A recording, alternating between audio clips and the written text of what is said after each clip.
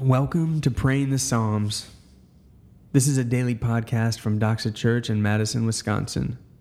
As the church has found itself isolated physically, we've been reading, studying, and praying the Psalms as a way to join ourselves together spiritually. We want to slow down, get a bigger picture of God and a clear picture of our own lives.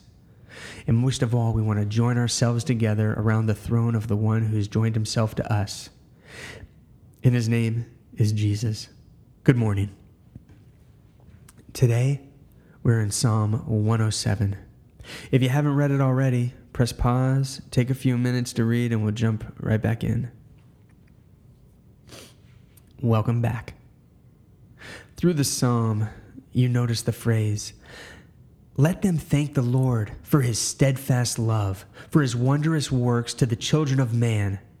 This is repeated about 4 times in this chapter as the psalmist is telling the tales of a few different groups of people.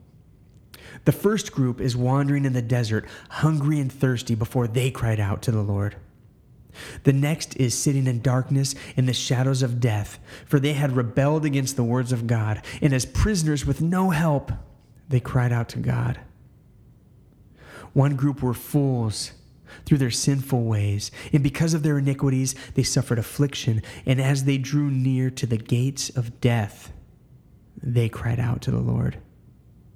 And of course, the last group, the sailors. We're going to read through the group of sailors together, beginning in verse 23.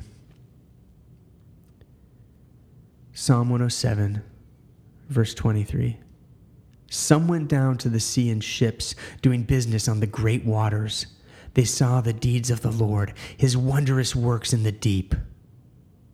For he commanded and raised the stormy wind, which lifted up the waves of the sea.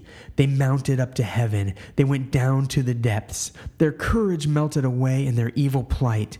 They reeled and staggered like drunken men and were at their wits' end. Then they cried to the Lord in their trouble, and he delivered them from their distress. He made the storm be still, and the waves of the sea were hushed. Then they were glad that the waters were quiet, and he brought them to their desired haven. And here it is. Let them thank the Lord for his steadfast love, for his wondrous works to the children of man. The story sounds pretty familiar, doesn't it? Matthew 8 on the Sea of Galilee. When a great storm arose, Jesus and his disciples were in the boat. And then the waves were crashing over the boat. And they woke up Jesus, who was sleeping. And it sounds like he was a bit annoyed.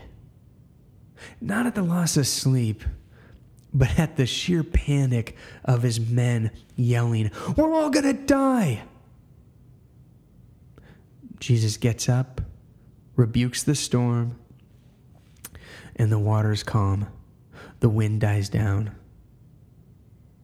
God delivered them, just like he did for the other groups in this psalm. That's what he does.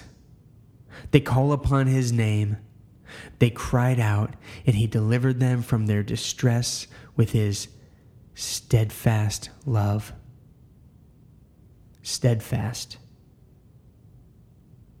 In Hawaii, we lived on a street named Onipa'a.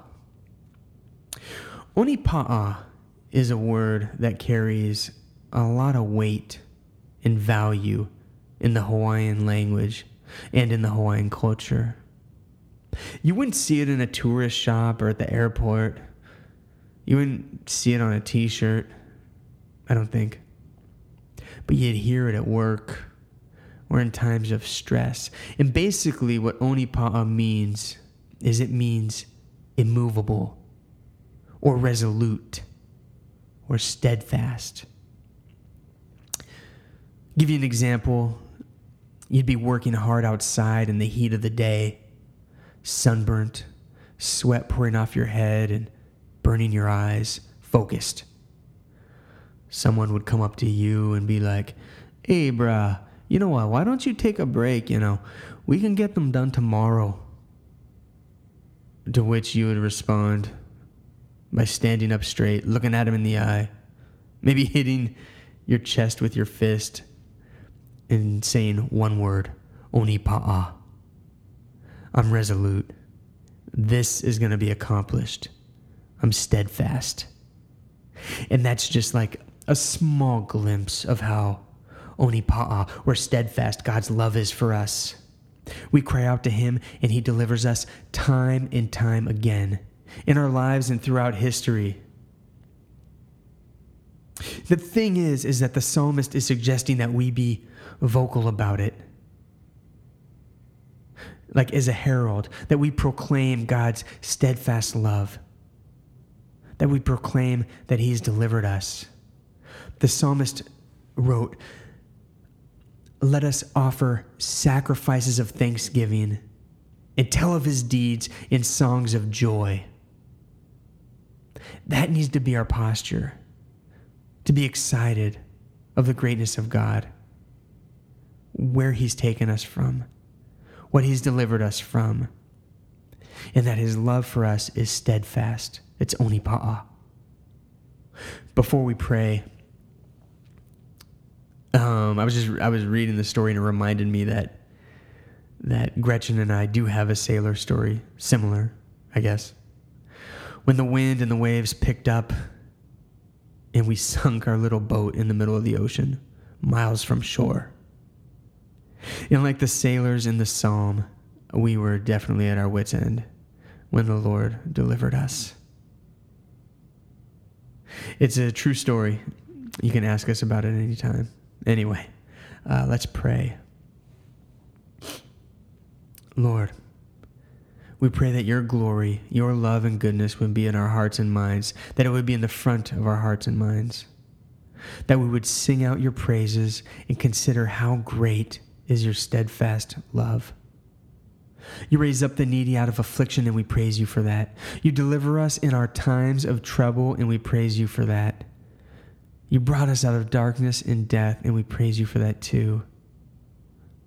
God, we want to wake up, make our beds, and begin our day thanking you for what you've done in our lives. Lord, you are great and worthy of our praise. And in your name we pray. Amen. Let's get after it.